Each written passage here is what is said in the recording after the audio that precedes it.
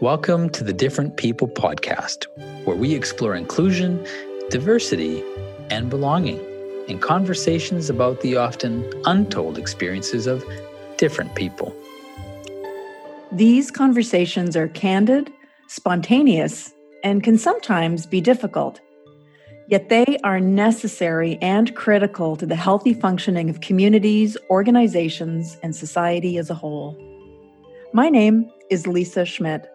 I'm a leadership coach, a senior consultant in organizational development, and a professional speaker. And my name is Dr. Raymond Abdurrahman. I'm a clinical and consulting psychologist, an expert in diversity and inclusion, executive coach, and a professional speaker as well. And we are your hosts. So, major purpose of our podcast is to really create a sense of empathy and understanding, to create a sense of relatability across different people, particularly across people with privilege and those without that privilege. But having a sense of relatability and understanding can be a tricky thing, or tricky and complex thing. I'll give you an example. So there is a politician here in Canada who, in the not so distant past, had said that he was able to understand what it felt like to be treated differently, to be a person of color or a person from a marginalized group, because he had always been tall. And that was something that I think he said in earnest and was really trying his best to relate, but came across as quite offensive because I don't think that individual truly understood what it meant to be struggling with difficulties of racism and discrimination.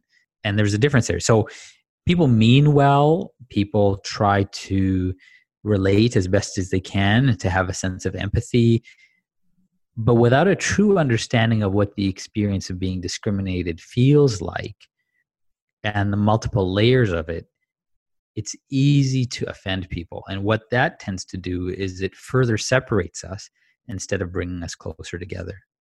That's such an interesting and really powerful example of trying to build a bridge and mistaking the idea that because you know what it's like to feel different, in this case, the example you're giving, I'm different because I'm taller, that there's some sort of equivalency to I understand difference because I've experienced being teased about it, that it's been commented on. But I guess my question when I hear a story like that is, how did it disadvantage you in terms of your ability to gain access to education, your ability to get a job? And I think maybe that's some of the pieces that are missing. And as you were saying that, I actually was thinking a similar thing about my own life, which kind of shows me that I think, guilty of the same thing. I've talked before about growing up in Quebec. And and this is not a blanket generalization, but it was true for me, that most of my friends were smaller in stature, had dark hair and dark eyes. I'm not saying that all Quebecers are short and with brown hair and brown eyes, but my experience in the town I grew up in was that was largely the case. And I was taller and I was blonde and blue eyes. And I felt in a way I stood out physically. I looked different. In fact, I have photographs of myself that I could even recall in which I am sort of the tallest person in the group. But I realize as we're having this conversation, just because I was different doesn't mean that I understand other kinds of differences. And I think I have a lot to learn about making too quick an assumption that I can relate to other people's experiences when I truly do not understand the real difference. People try hard to relate, to have a great sense of empathy, and it's very endearing. But discrimination is just a whole other animal because you can never really escape from it. And I think that's where it's important for people to understand what that feels like. Lisa, one of the things I really like about you is your ability to be able to accept a perspective.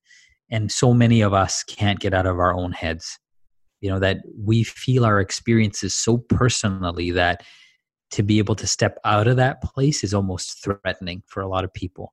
But that's what we need to do in this case to truly understand what that experience is like for people who are marginalized.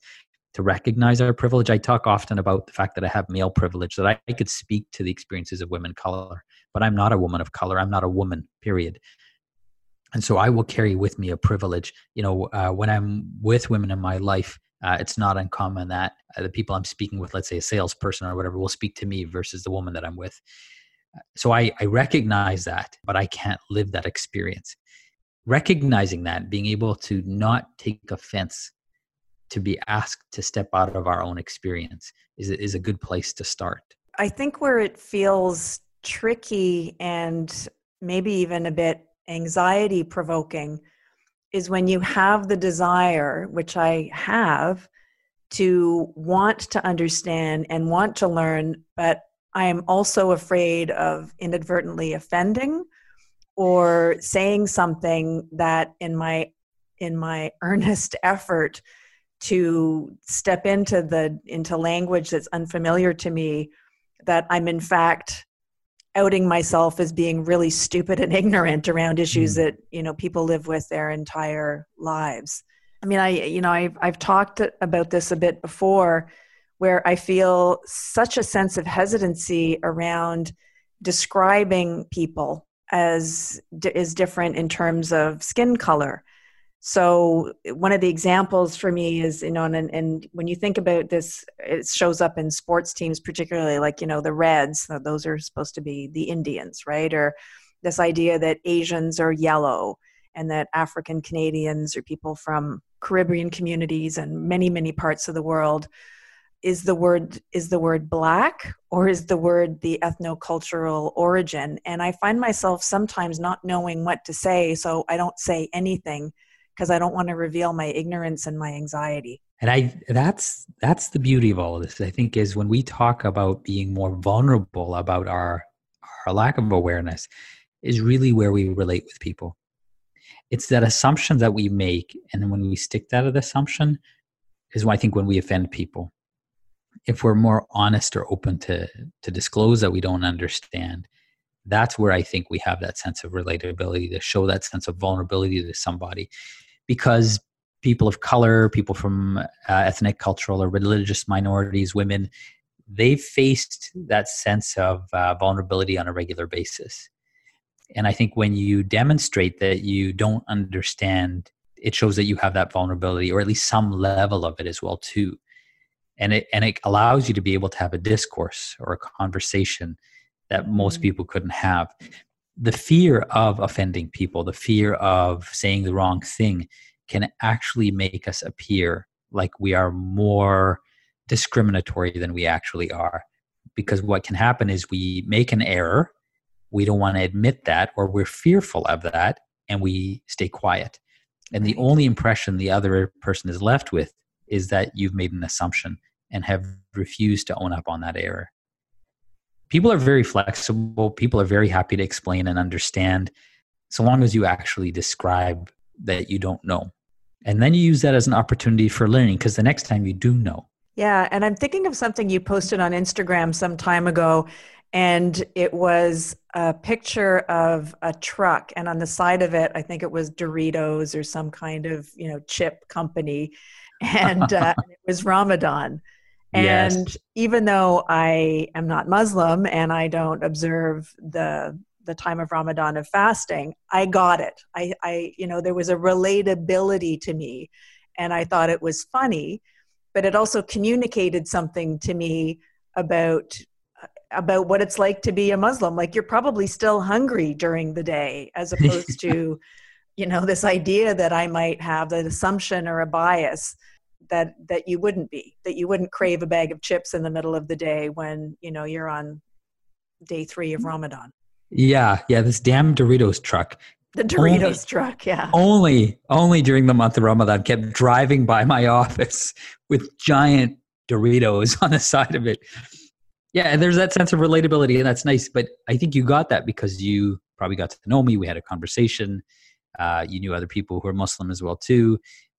But it's that conversation, it's that understanding, it's that ongoing communication that allows us to have that sense of relatability that prevents us from being able to make false assumptions. Right. I think you and I had a discussion at some point in time where you said, you eat a lot of junk food. I said, well, no, Yeah. just cake. But you're like, I thought Muslims eat healthy. And, it's a harmless little assumption. But because we've had that rapport, we can have that conversation. Right.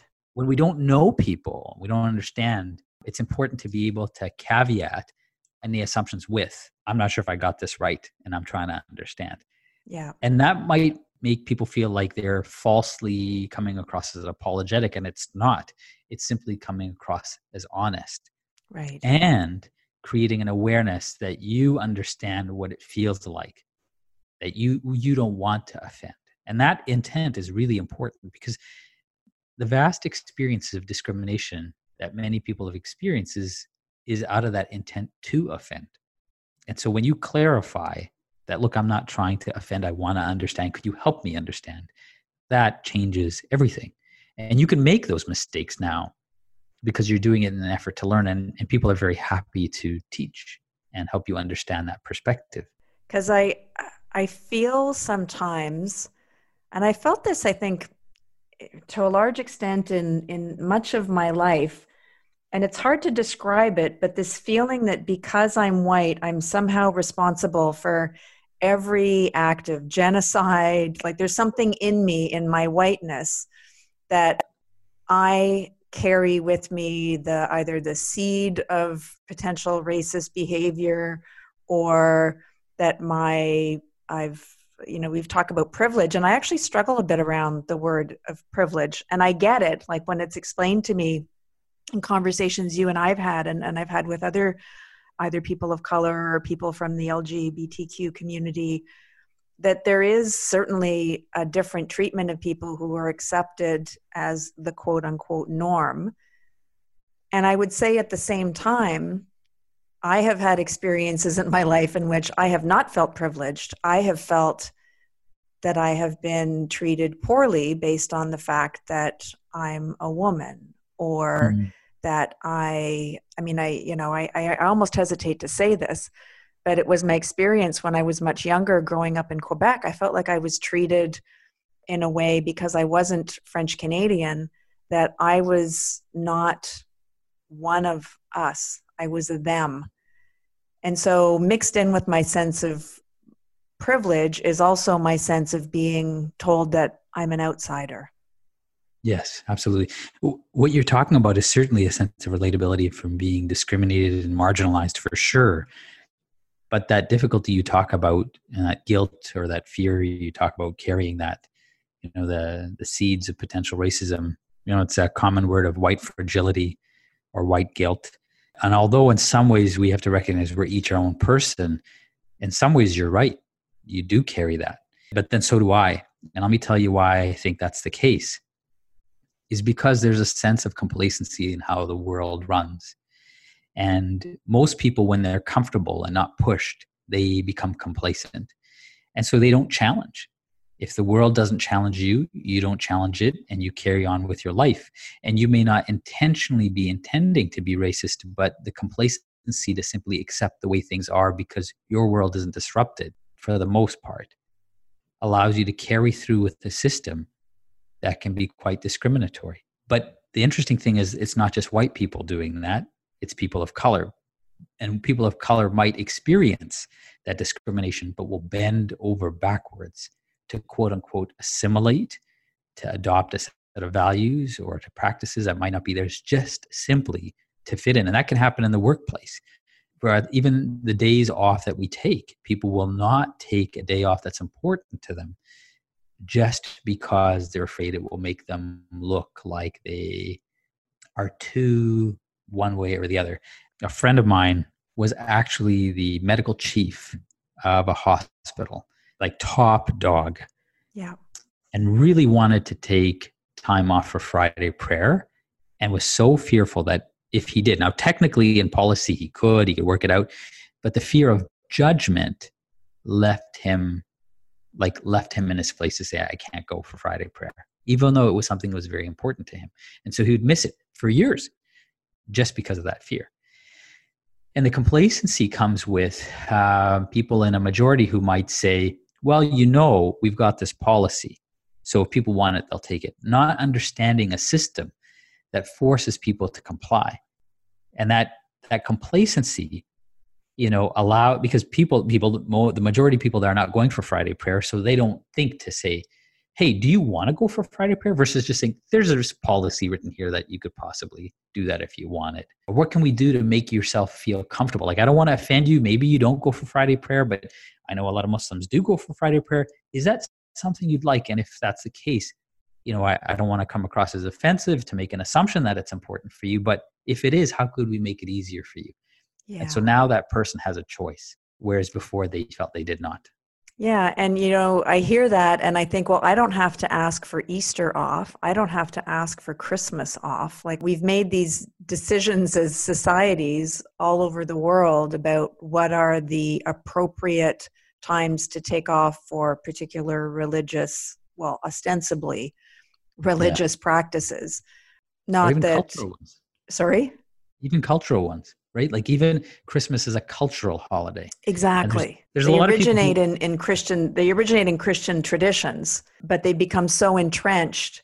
And of course they've shifted and they have, also pagan roots, which I always thought was funny as an aside, that at the same time, Christ has died on the cross and is resurrected, people are eating chocolate bunnies, which as a child, I never understood how we connected these things until I understood later that there was a pagan ritual around spring that involved rabbits, because rabbits, of course, start procreating in the spring.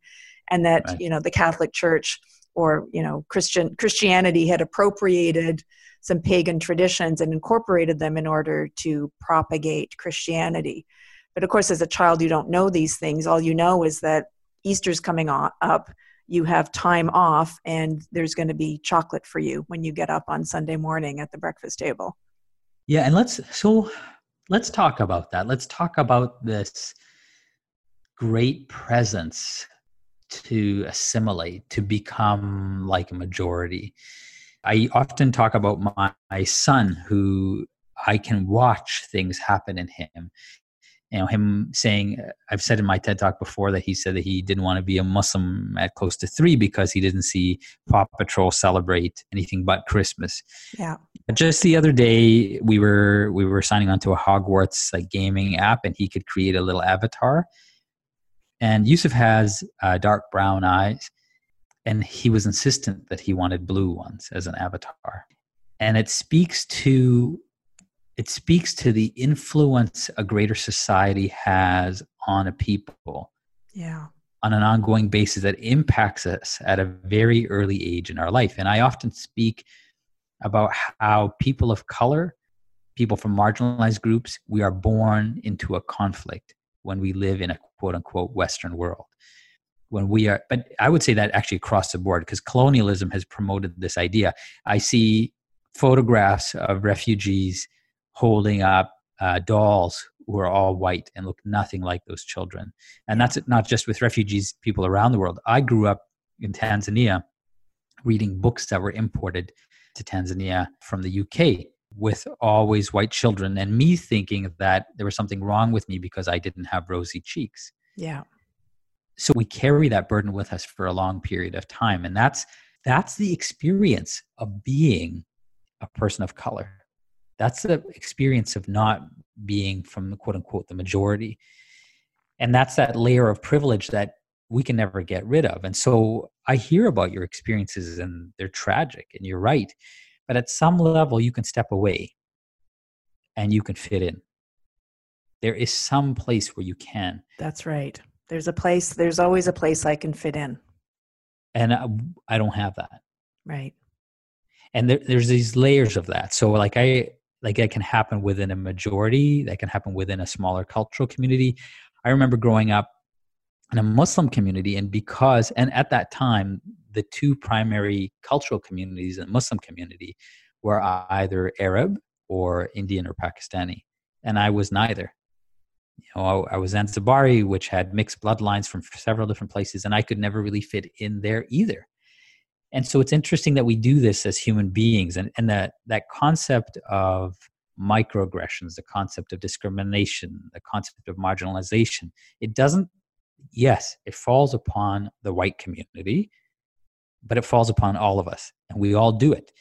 And people of color will internalize that racism as a sense of normalcy. We become complacent in those things. We see those as a sense of civility, of what we must do to be professional, to be Western, to be Canadian, so much so that we wash away huge elements of who we are, that to the point where we see it as normal that superheroes need to be white, that leaders need to be white.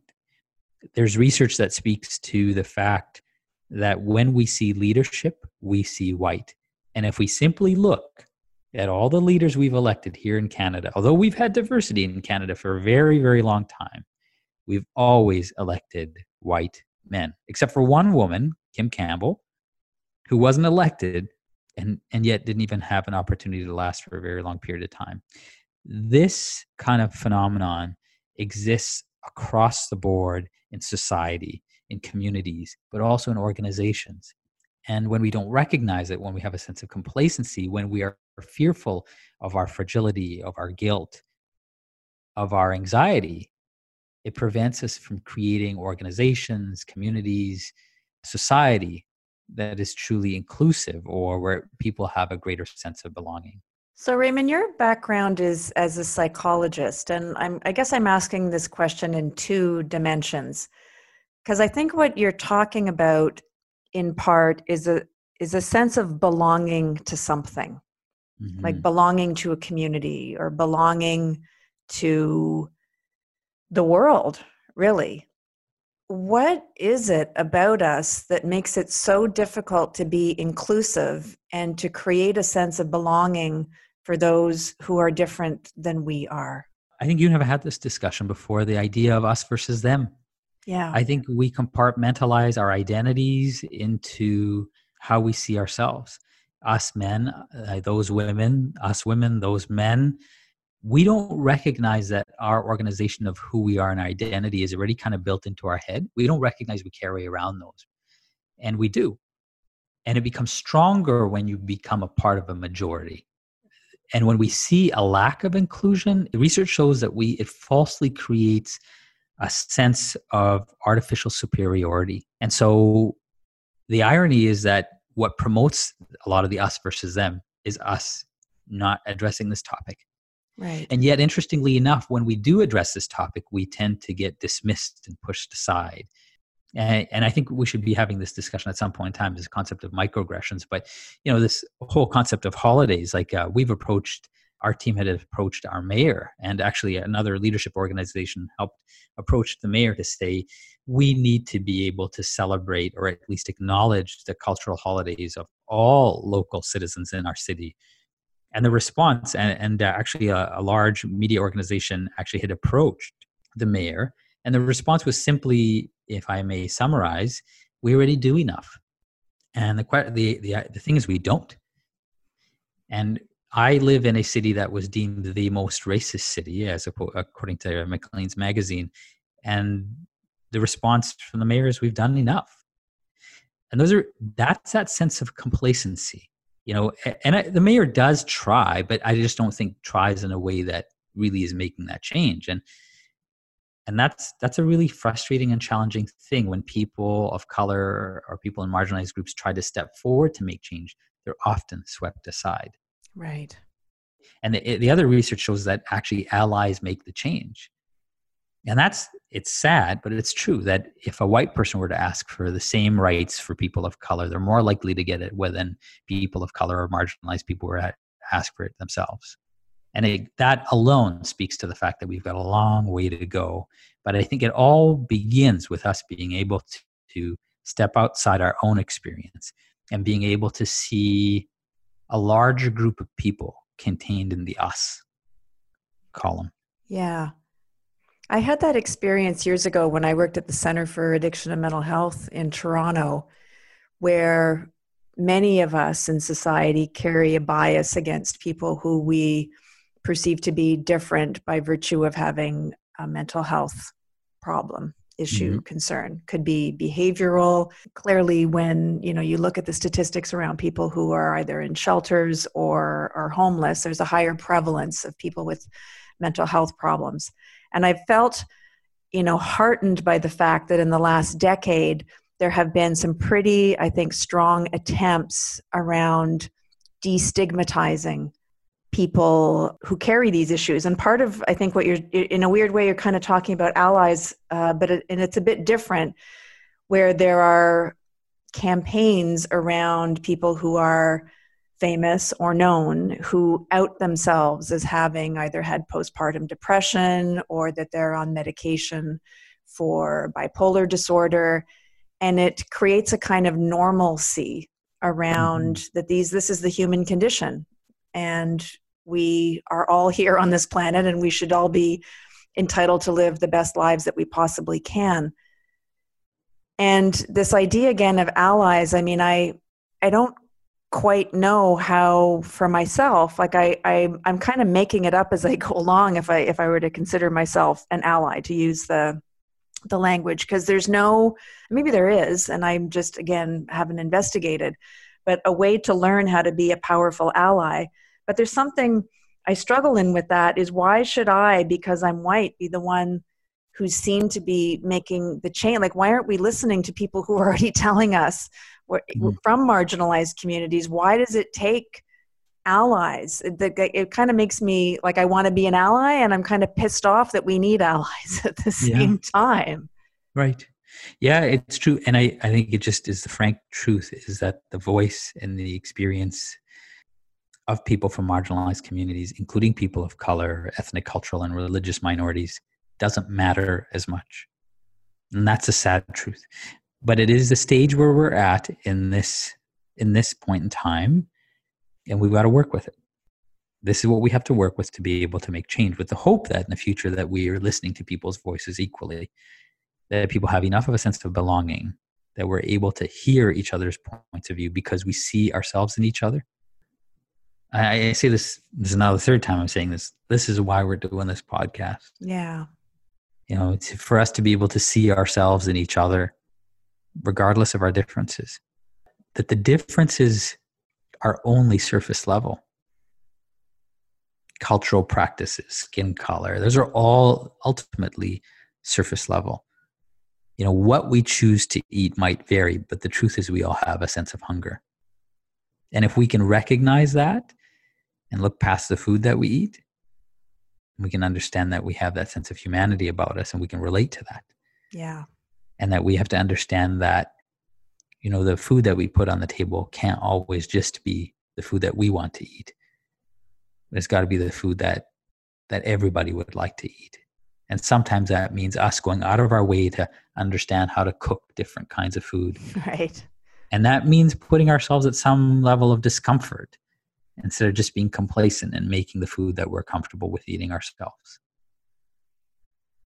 And I think to leaders, I think to organizations, I think to society and community leaders, that's the question that we need to be asking ourselves. Is like, are we finding out what other people want to eat? And instead of waiting for them to ask for it, why don't we go out of our way to be able to learn something new? It's like when you're a fish in water, not that I've ever been a fish in water, but I do like to swim. You don't realize that you're actually swimming in water. And I think it's the same thing around privilege or understanding differences. Unless it's pointed out to you that you're swimming in water, you don't realize that you're swimming in water or that you're breathing in air. And I think many people, it's not out of a willfulness to be ignorant. It's out of a lack of opportunity to be exposed to different cultures in a way that doesn't feel like I'm going to screw up. And I can think of an example of being invited to a Jewish wedding.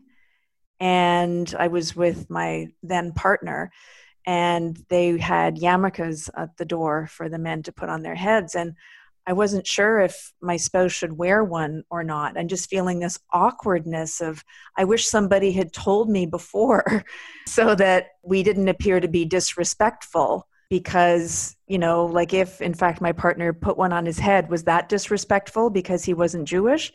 Or if he didn't, was that disrespectful? And then the only way you can really know is to ask. And I found out later that it was, if you forgot to bring yours, we have spares. Yes, there's always spares at the front. Yeah. Yeah. I think it's that ability to ask, and that comfort in being able to ask, and that comfort in being vulnerable to say, I don't know. And that's a really, really hard thing to say for so many people, particularly leaders who've worked so hard to get where they are that they don't want to admit that. So I think we need to admit what we don't know, myself included. Yeah. And ask for those kinds of things. It's a very vulnerable feeling to ask questions when it comes to issues like this of diversity and inclusion. Partly, I think for me personally, is because I live in such a diverse society that I kind of feel like there's a lot of stuff I should just know, and yet I don't. Well, there's a difference. I mean, for me, there's a difference between living in a diverse society and having a very inclusive society. We've Correct. had diversity for a very long period of time, but everybody's been pushed to, I mean, there's small bits here and there where culture peeks through, but ultimately the culture that we live in is predominantly a Eurocentric one, where we've quashed any opportunities or any real opportunities for other Canadian cultural perspectives to come forward. And I mean, to me, that just screams colonization or colonialism. Right. And I think if we are going to move forward, we need to be able to ask those questions, leave those doors open, create the opportunities, create social infrastructure so people can come through those doors, but understanding that there's also been barriers for people to walk through those doors. So just because we have a policy saying somebody can take a day off doesn't mean somebody's going to take the day off, because they're often struggling with their own internalized racism or fears of being marginalized if they were to take that opportunity. So just having a policy does not create it. We must create cultures that actually be able to create that change. And that's something that has to start. We can do it in a grassroots way, but we have to break a lot more barriers, which is harder when we do it in a grassroots way, which is why I often talk about top-down change. Yeah. It's critical we not just choose leaders, but we educate leaders, we inform leaders, and we have leaders who are willing to learn. Because being a leader doesn't mean that you know it all. But if we can inform and educate and have leaders that want to learn and grow, they can help us kind of move this needle in a greater way than anybody else can. And a leader is not just an individual. It can be an organization. Media, for example, is a very big leader. If media can make some of those changes, think about the education and awareness that people have who might not get to understand people who are different from them. Yeah. What a change. What happens when a large organization like CBC starts to publicly acknowledge and celebrate the cultural holidays of different cultural Canadians? Powerful. Not only does it acknowledge people from those communities, but it educates and informs people who are not from that community. I've seen in some organizations I've worked in what I would call tick in the box exercises around diversity and inclusion. And I can give you a few examples of organizations I've worked in where they've hired somebody to be the diversity and inclusion officer or the director of the Office of Diversity and Inclusion. And I think it's an important symbolic step. But I've also seen that then becomes, in a way, relegated. We've done enough. We have somebody in that role, and there's going to be some training, and we're going to ensure that we have extra questions in our interview processes around seeking different kinds of experience, not necessarily westernized ideas of education. But what I've also seen is that this becomes, and I said it a moment ago, like a check the box or tick the box type of behavior, is that it doesn't actually create the change in an organization around how people treat each other. That there's far more work to do that is often papered over by these, creating these artifacts in organizations that say, look, and when you look at many organizations pay to be on these lists of 100 best companies to work for. in Canada, which a lot of people don't know. They think that they're just randomly selected for these features that they have. But organizations go to great lengths to fill in forms to say, look, we've got a daycare on site, so we're family friendly. And look, we have a diversity and inclusion office, so we're a very inclusive employer. And so organizations get rewarded for appearing to be diverse, inclusive, and yet the things that they're being measured on are not changed behaviors and how people are treating each other, but on these more surface indications that, are a starting point. I think it's important that we actually have these types of things in organizations, but they're nowhere near enough, I believe, as to what we need to make the real changes that you and I seek to help create in society. Well, you often talk about value-based leadership and value-based organizations. Can you share a little bit about that? Yeah. So organizations will often have a mission statement, a vision. What's the world we aspire to create? The mission. How are we going to create that world? And then the values. What behaviors are we going to adhere to help us do the work and accomplish that vision? And organizations it's an important thing that they have value statements because they are guides for how to make decisions, often in nebulous situations. So an organization, for instance, many organizations have a value of integrity. So if there's a decision that needs to be made and it would be quicker and more effective to cut some corners, but there's a strong value of integrity, it should act as a container or a way to shape the decision that says, no, in fact, we don't do that. We're going to do the right thing and we're going to do it even if it costs more and takes more time because we value integrity. Sadly, a lot of organizations have values that are basically just words that they get put in annual reports. They might be, in beautiful frames and boardrooms and different parts of organizations, offices and hallways. And they are what, we would call the espoused values. We aspire to be all of these things. And we're going to show people that we actually believe values are important. But if you actually go into the organizations and observe the behaviors, particularly of the leaders, you'll often find gaps where I've seen many, many times organizations have a value of respect. And yet when I see how some leaders treat their direct reports because of the hierarchy of what is considered acceptable management practice, there's not a lot of respect happening there. And if you take it further into issues of diversity and inclusion, and you look especially at hiring practices or promotion practices, managers tend to hire, on the whole, people who are more like them, that are not like them. And this creates a kind of a weird closed system of getting more and more of the same type of people climbing in organizations, even though you have a value, let's say, of respect, of inclusion, of diversity. And it's deeply frustrating to people like me who work in organizational development to keep hearing, well, look, we have this value of respect, but I don't see it lived in the organization. And that just really... I really struggle with that because I know people, again, you and I have talked about people being well-intentioned, but unless there's action, it means nothing. Yeah, and interestingly enough, psychologically, is that if we want to create emotional change in our experiences, we can't just have a belief. We must act upon that belief repeatedly and not just a single time. And that's how change is created. And I think that's how cultural change is created. So I think, I 100% agree with you. So in short, we got to put our money where our mouth is. I wanted to thank you all for joining us again for another version of our podcast. Like and follow us on social media. Please also reach out with your stories and share those as we build a community of people being able to speak about the experiences they previously were not ever allowed to or felt ashamed to when it comes to discrimination and marginalization. Thank you very much for joining us, and we look forward to speaking with you again soon. Thanks for listening, everyone. Thank you for spending time with us.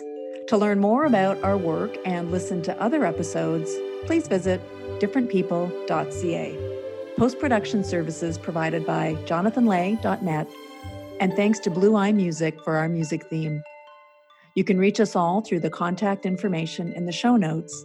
And new episodes of the Different People podcast are uploaded regularly to Spotify, iTunes, and Google Play. Please join us again. And until soon.